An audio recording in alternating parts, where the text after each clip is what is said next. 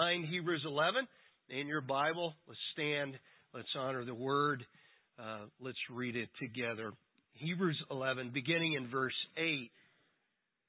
By faith, Abraham, when he was called, obeyed by going out to a place which he was to receive for an inheritance.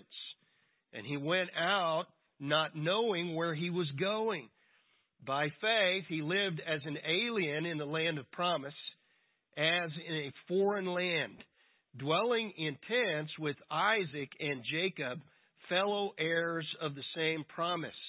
For he was looking to the city which has foundations, whose architect and builder is God. By faith, even Sarah herself received ability to conceive, even beyond the proper time of life, since she considered him faithful who had promised. Therefore, there was born even of one man, and him as good as dead at that, as many descendants as the stars of heaven in number, and innumerable as the sand which is by the seashore. All these died in faith without receiving the promises, but having seen them and having welcomed them from a distance, and having confessed that they were strangers and exiles on the earth. For those who say such things make it clear that they are seeking a country of their own.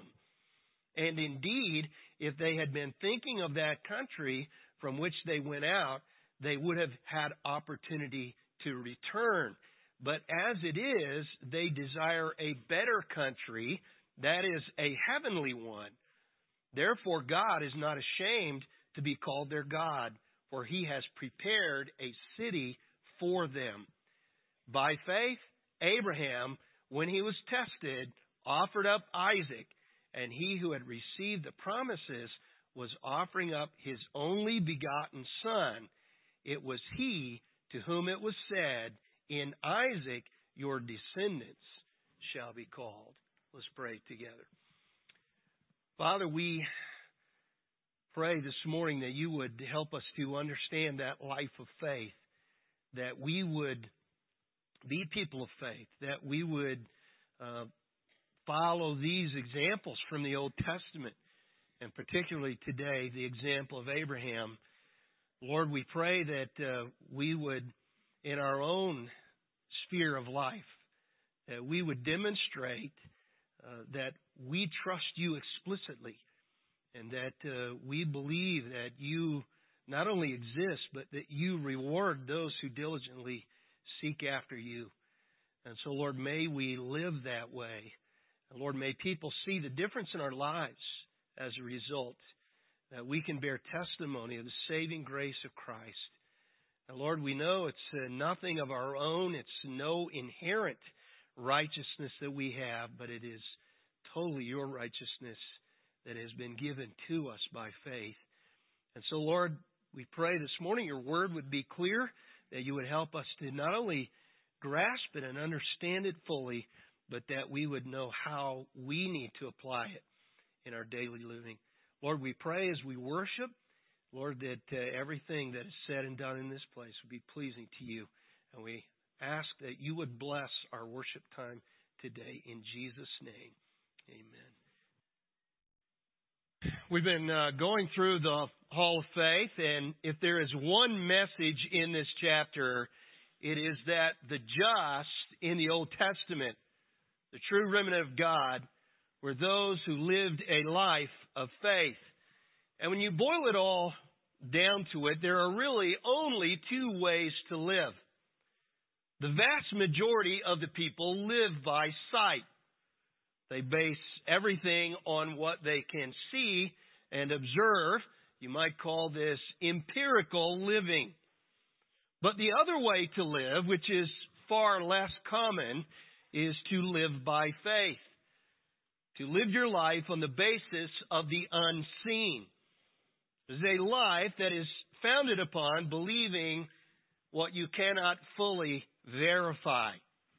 The Christian life is that kind of life. You and I have never seen God, Jesus Christ, or the Holy Spirit. We have never seen heaven or hell, or angels or demons. In fact, we have never seen with our physical eyes any of the people who wrote the Bible. We have never seen the original autographs of Scripture. And yet, we base our eternity on these things.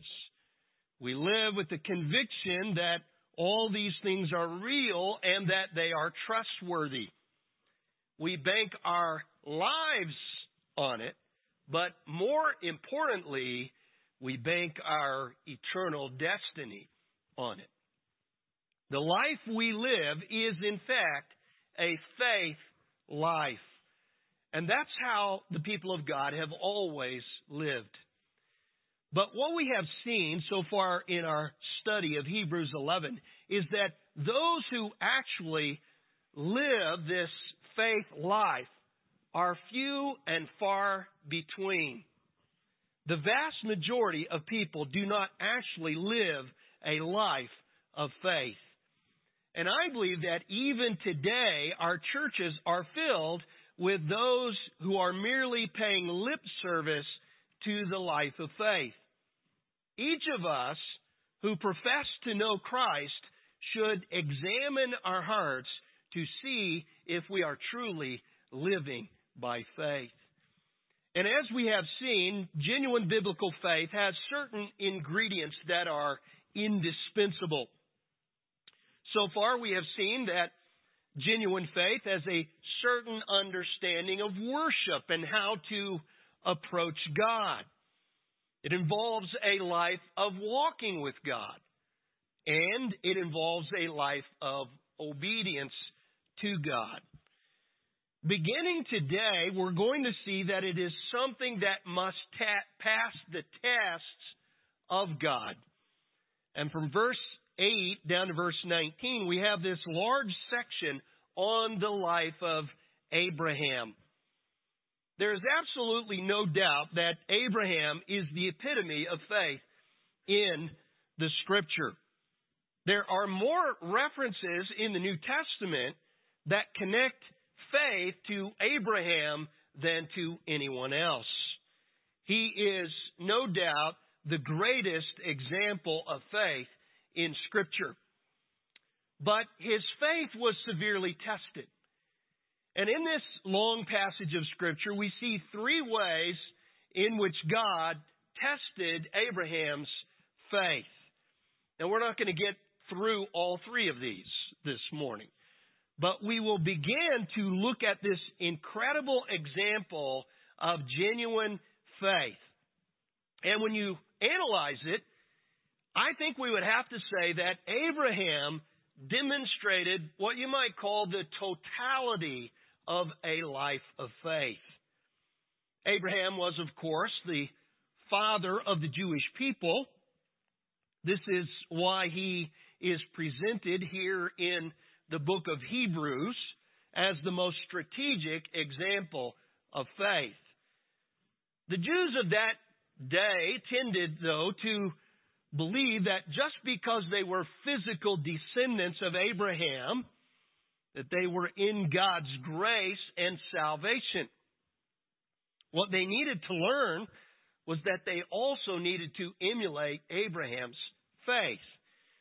This is why Abraham is presented so clearly here and elsewhere in the New Testament as the father of the faithful, as the ultimate example of one who truly believed God and was counted as righteous as a result.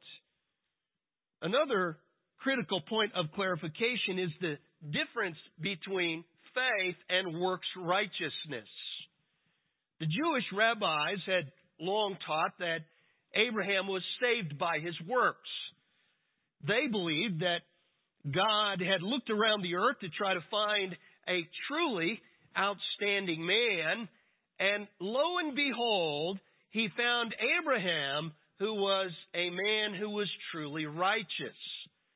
And they believed that it was because of his inherent righteousness that God chose Abraham to be the father of the Jewish nation. But the author of Hebrews knew that this was a notion that needed to be corrected. He knew that the people needed to understand that Abraham was not righteous in and of himself, but that he was declared righteous by God because of his faith. This is something the Apostle Paul also emphasized, along with other New Testament writers. We even saw this in the book of Acts. When Stephen was addressing the Jewish leaders in Jerusalem, he began by showing that Abraham demonstrated that he was a man of faith by obeying God and leaving his homeland. In fact, turn with me for a moment to Acts chapter 7. Acts 7, and look at verse 2. And he said, "Hear me, brethren and fathers.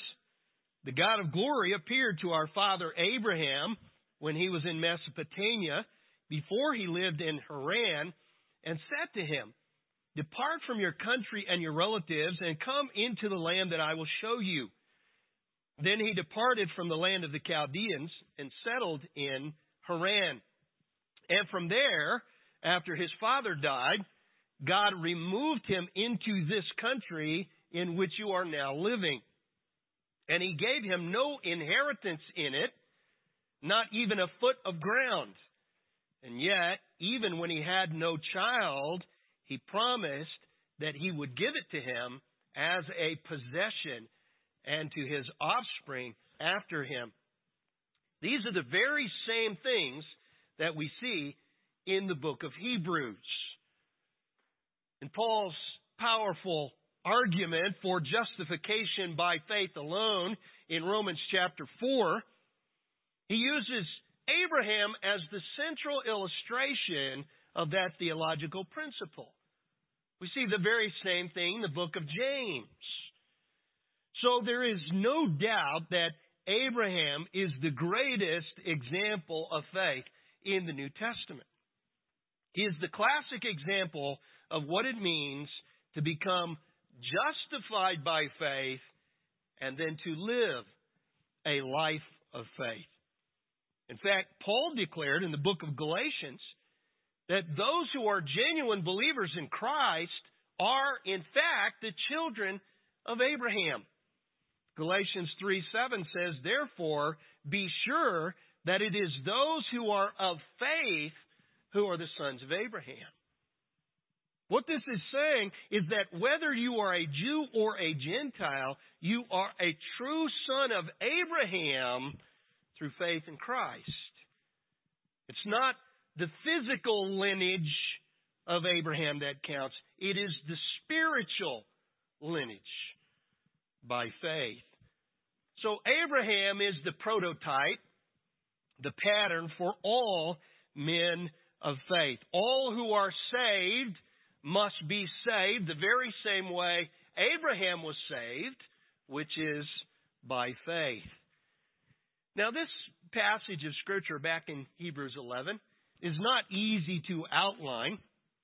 And as I said, we won't be able to get through all of it today.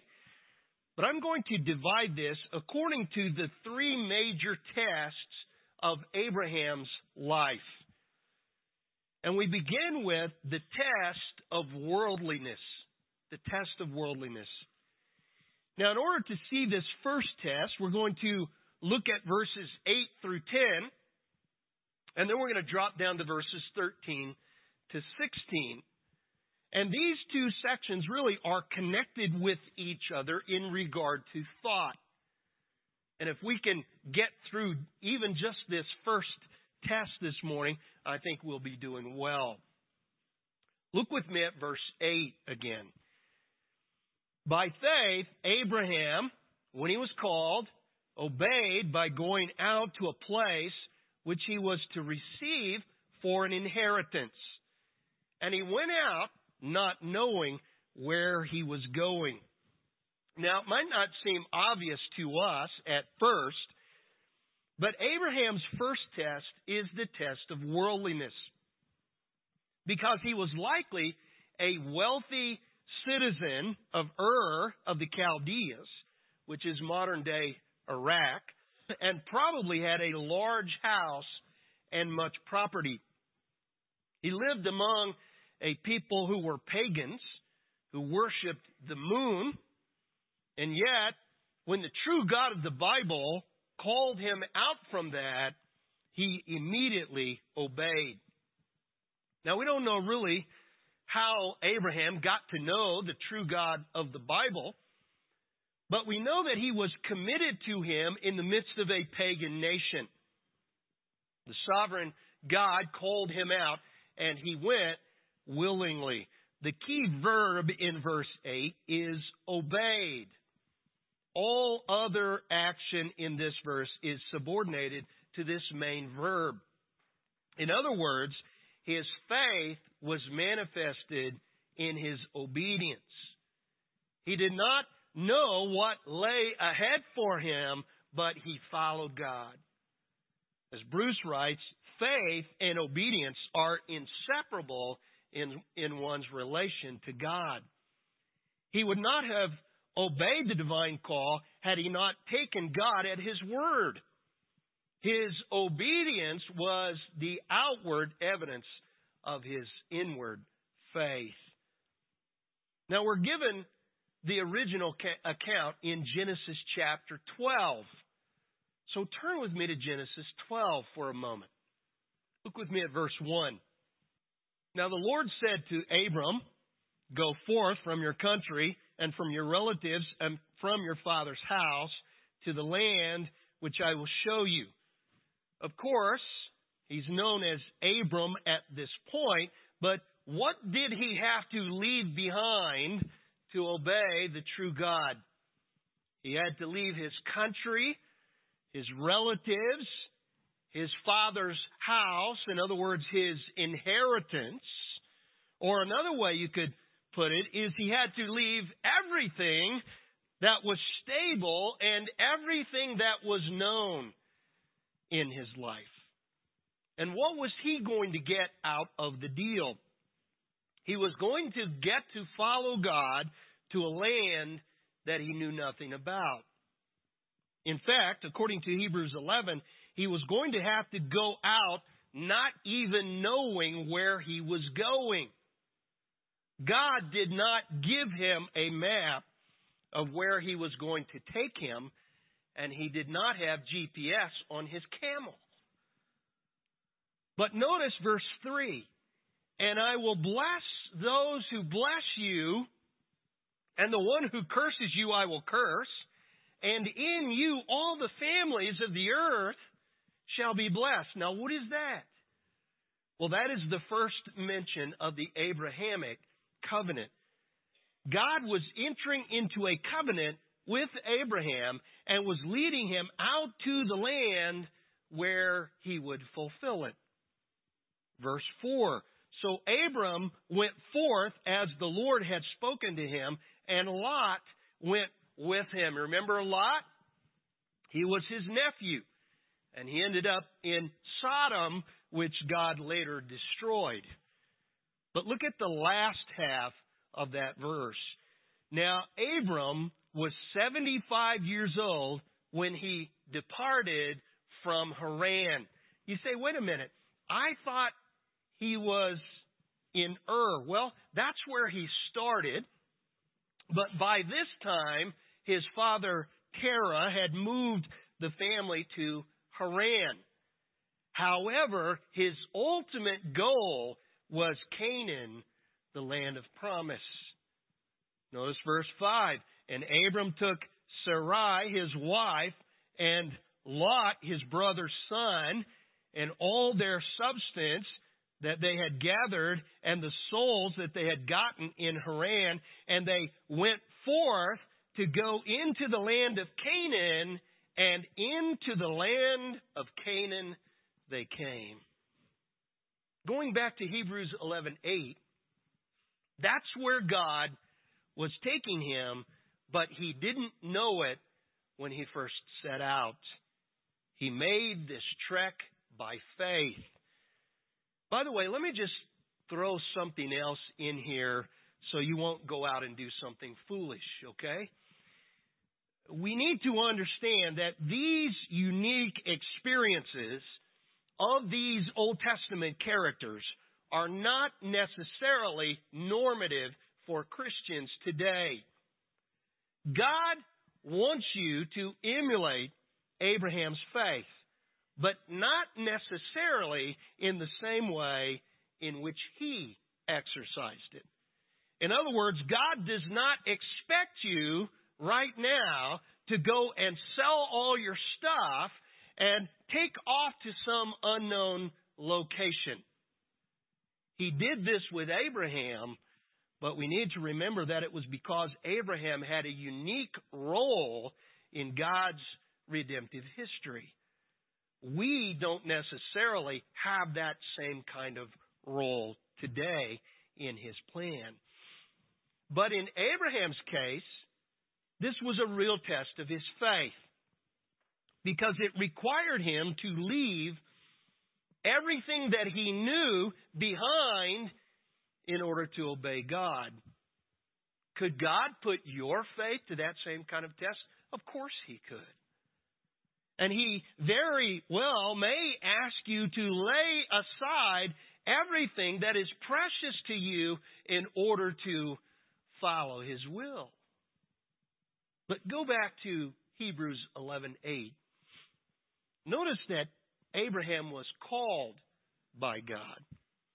This is a present participle, so it should read, when he was being called. What does this imply? It implies that the moment he understood what God was saying to him, he immediately started packing his bags. This was instant obedience. MacArthur says it may have taken several days or even weeks or months to make final preparation for the trip, but in his mind, he was already on his way. And from that moment on, everything he did revolved around obeying God's call. Now, I think this can apply rightfully to a call to ministry today. When God calls someone into full-time Christian service, it might be years before it comes to fruition. But from the moment he calls you, you should begin moving in his direction. In fact, the Christian life should be understood in this very same way as a pilgrimage. From the old pattern of life to a brand new one. Scripture says, therefore, if any man is in Christ, he's a brand new creature, and the old things have passed away, and everything has become new. Abraham is a picture of this in this regard. We are to leave the old and move on to the new. Salvation always brings separation from the old life. It always brings separation from worldliness. God cannot lead us into new ways of living without first leading us out of the old ways. And all the language in this passage is that of a pilgrim, a sojourner, one who is really a citizen of a different realm.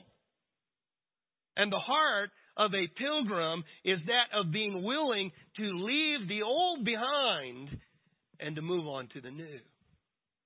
Now, we saw this same attitude in our study of Romans.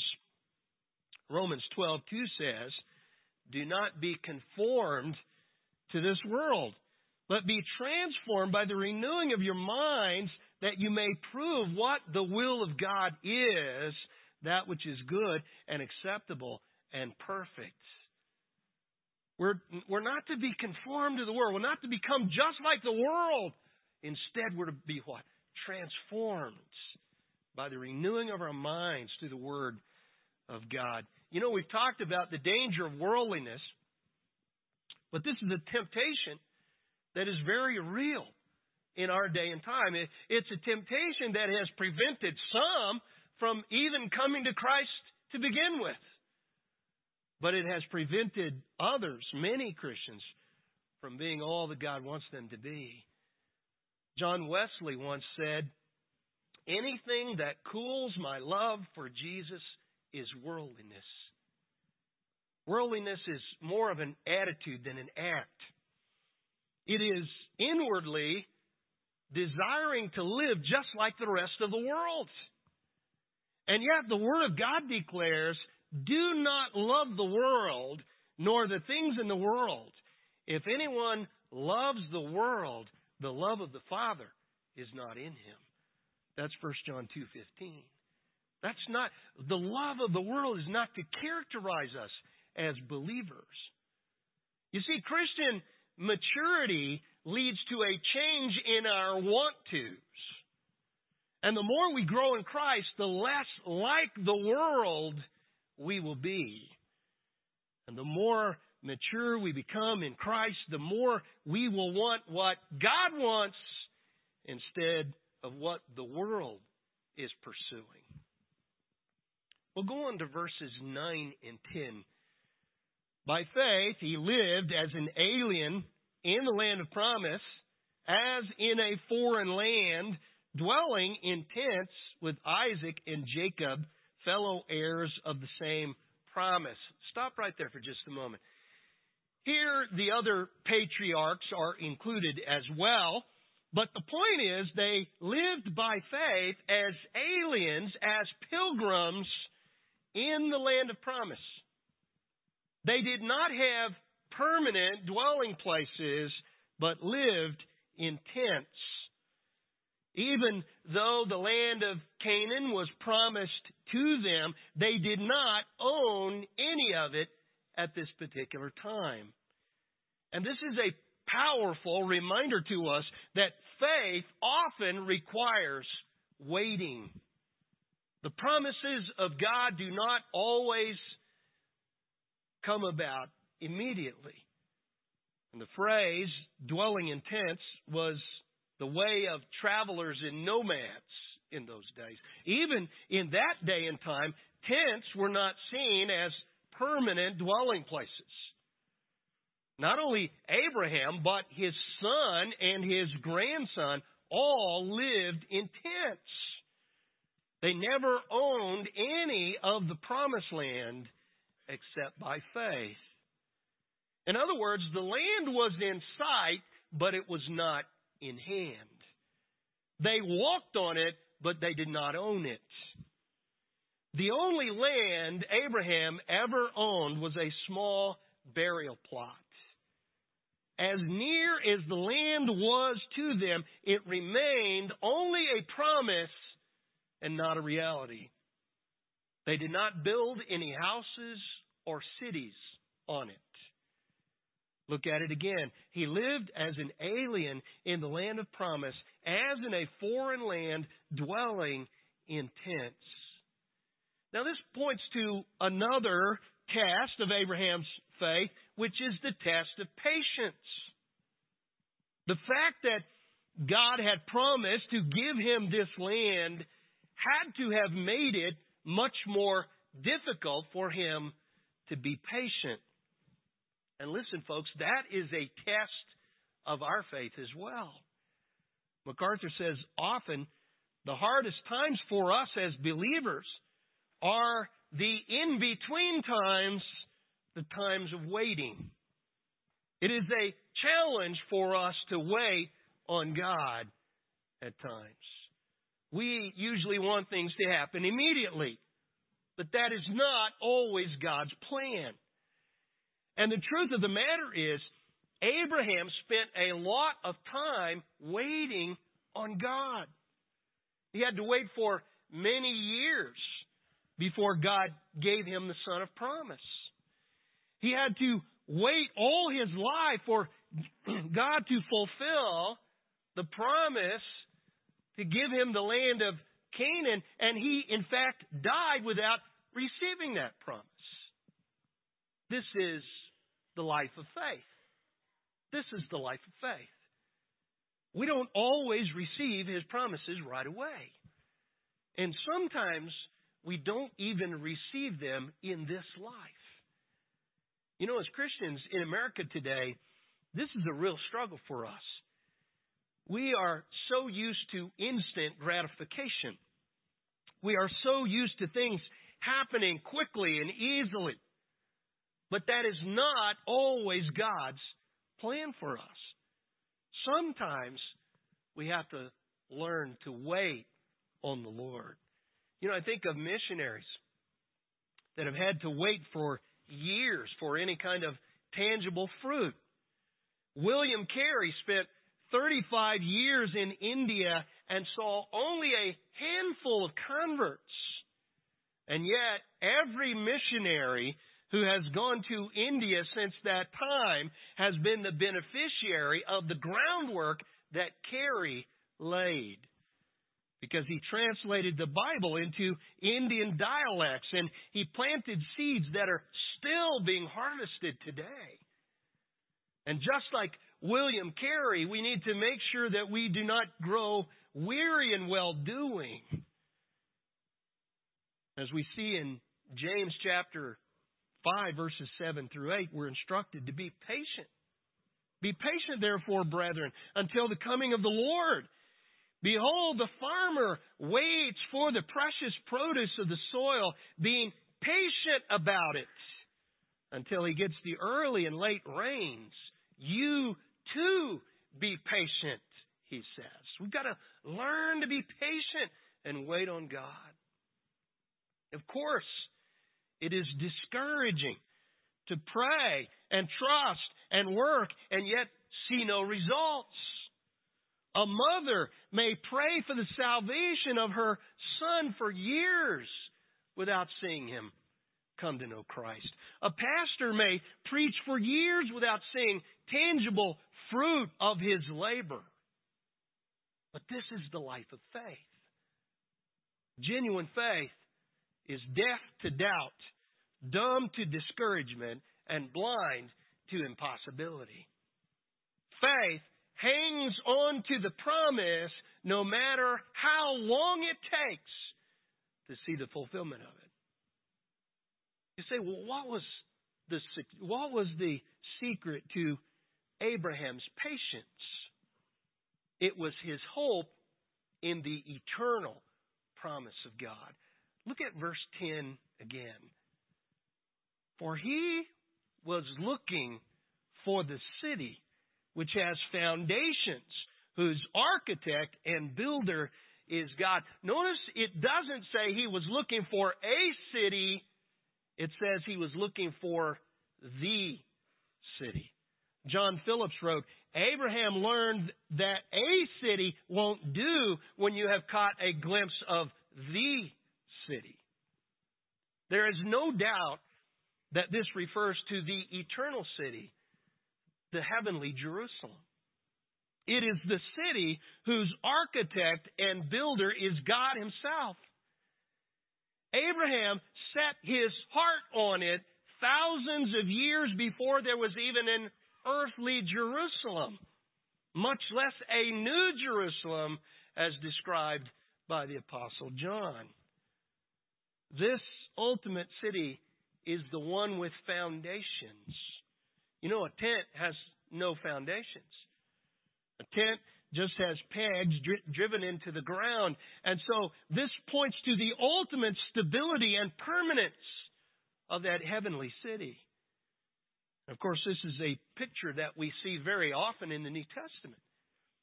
Paul declared in Philippians 3:20, our citizenship is in heaven, from which we also eagerly wait for a Savior, the Lord Jesus Christ. Our citizenship is in heaven.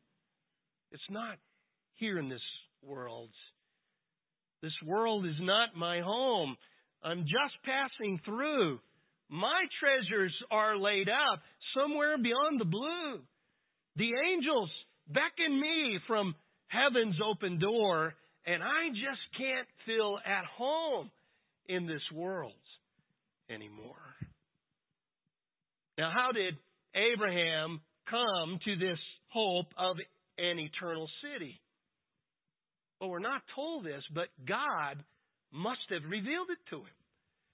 As Jay Adams writes, faith is not some hope against hope, vagary.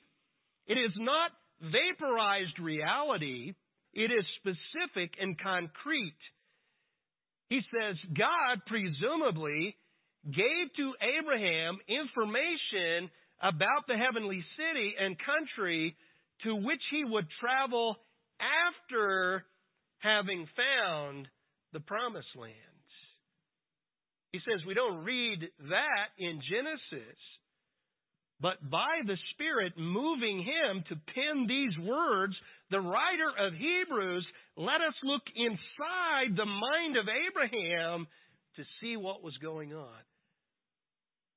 What had Abraham set his heart on, his mind upon? It wasn't the earthly promised land. It was the eternal promised land. And according to this divinely inspired revelation, Abraham was looking beyond the earthly promised land to the ultimate promised land. This is why he could die still clinging to that promise. He knew his ultimate destiny, even if he never saw the promise of an earthly land fulfilled. And because he believed the ultimate promise was certain, he could be patient with God in the fulfillment of the short-term promises. And remember our definition of faith in verse 1. Faith is the assurance of things hoped for and the conviction of things not yet seen. Because the eternal question was settled in Abraham's heart, the earthly questions could remain unanswered. He didn't have to understand everything that God was doing in this earthly life because he was absolutely convinced that all God's promises would be ultimately fulfilled. Or you could put it like Jay Adams does, because Abraham knew where he was headed eternally, he didn't need to know where he was going tomorrow or the next day. Wherever the earthly route took him, it didn't matter because he knew that God was mapping out a road to the eternal city. Abraham's ultimate promised land was heaven, just like ours is. This means we don't have to know everything in this life, and we don't have to know in advance that everything's going to turn out okay. We don't have to know all that. You know, I've written about the subject of God's will, and one of the themes that we always see in this regard is the desire of people to know the future. Everybody wants to know what's going to happen ahead of time. People want to know God's providence in advance, but you cannot know God's providence in advance. We can only know what God is doing in our lives by looking back and seeing it. God's providence, His mysterious hand on our lives, is a mystery until it happens. Once it happens, then you can see His work, His hand at work in your life. But you can't know the providence of God ahead of time. And of course, one of the main reasons why we want to know God's providence ahead of time is so we can be assured that everything is going to turn out all right. We want to know before we buy that car if it's going to be dependable or if it's going to be a lemon, right? We want to know ahead of time. We want to know ahead of time that things are going to be good for us. But listen, that's not the life of faith. Faith says, I don't have to know ahead of time what God is going to do because I trust Him explicitly. I know that whatever He does, it will turn out for my good and His glory. I trust Him. That is the life of faith. And the life of faith trusts God to the degree that if none of His promises are fulfilled in this lifetime, that is okay because He will ultimately fulfill every promise in eternity. That was Abraham's eternal perspective. Even if he had possessed the earthly promised land in his lifetime, he knew that was not the ultimate fulfillment of God's promises. That was not his ultimate inheritance. He was patient because his eyes were on the city which has foundations, whose architect and builder is God. Listen, as important as the earthly land was to him, the eternal city was much more important. And he believed that God's promise of that ultimate city would not fail. He looked beyond the earthly and he set his heart on the eternal. You know, I'm sure you've heard the old saying that it is possible to be so heavenly minded that you are no earthly good. And I guess that's true in some cases. But most of the time, the reverse of that is true. It is much more common to be so earthly minded that you are no heavenly good. Even Abraham, way back in the Old Testament, looked beyond the earthly to embrace the eternal. And that is what carried him through his lifetime as a man of faith, fully trusting God and passing all the tests of his faith. Listen, when we trust God for the ultimate, we can handle the temporal. I mean, we can go through the tough times and pain and suffering in this life, knowing that we have an ultimate home in heaven forever. MacArthur says it is impossible to be of any real earthly good unless we are heavenly minded. Only the heavenly minded will have the patience to continue faithful in God's work when it becomes hard, unappreciated, and seemingly unending. He says there is no greater cure for discouragement, fatigue, or self-pity than to think of being in the presence of the Lord and spending eternity with Him. Listen, we should never apologize for being heavenly minded. In fact, the New Testament instructs us to think this way. Paul wrote in Colossians 3:1 and 2, "If then you have been raised up with Christ, keep seeking the things above where Christ is, seated at the right hand of God. Set your mind on the things above and not on the things that are on the earth." It is only when we do that that we will be able to be patient with the setbacks and the struggles of this life. It is only when we set our minds on things above that we will be able to endure with genuine faith the trials and the adversities of this life. Well, we're going to have to stop here for today. I didn't even get as far as I wanted to get this morning, but we'll come back here next time. We're not even through the first point in our outline. But how do we need to respond this morning? Are you trusting God no matter what happens in this life? Are you trusting Him for the things of eternity even when things don't go quite the way you hoped they would in this life? Are you passing the test of worldliness? Are you willing to let go of that which the world says is valuable to have that which God says is truly valuable? Are you truly letting go of the old life to fully embrace the new? Are you passing the test of patience? Are you trusting God in the midst of having to wait for Him? Are you trusting Him even when you don't see your dreams come to pass?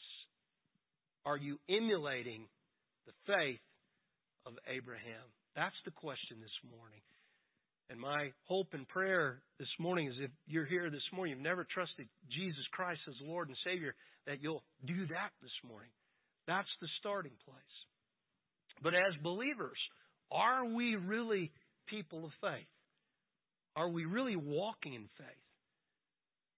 Are we living this kind of faith life? Let's pray together. Father, we pray this morning you'd help us to apply this to our lives.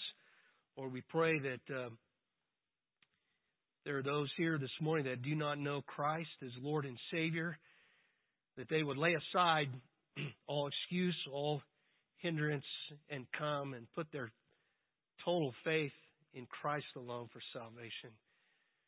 Lord, we pray that as believers, as those who are followers of Christ, that we would be all you want us to be, that we would in fact be people of faith, that we would be living every day, not chasing this world and the things of this world, but following you and pursuing the things that are eternal. Lord, help us to do that. And we ask that you would help us as we respond right now to your word. In Jesus' name, amen.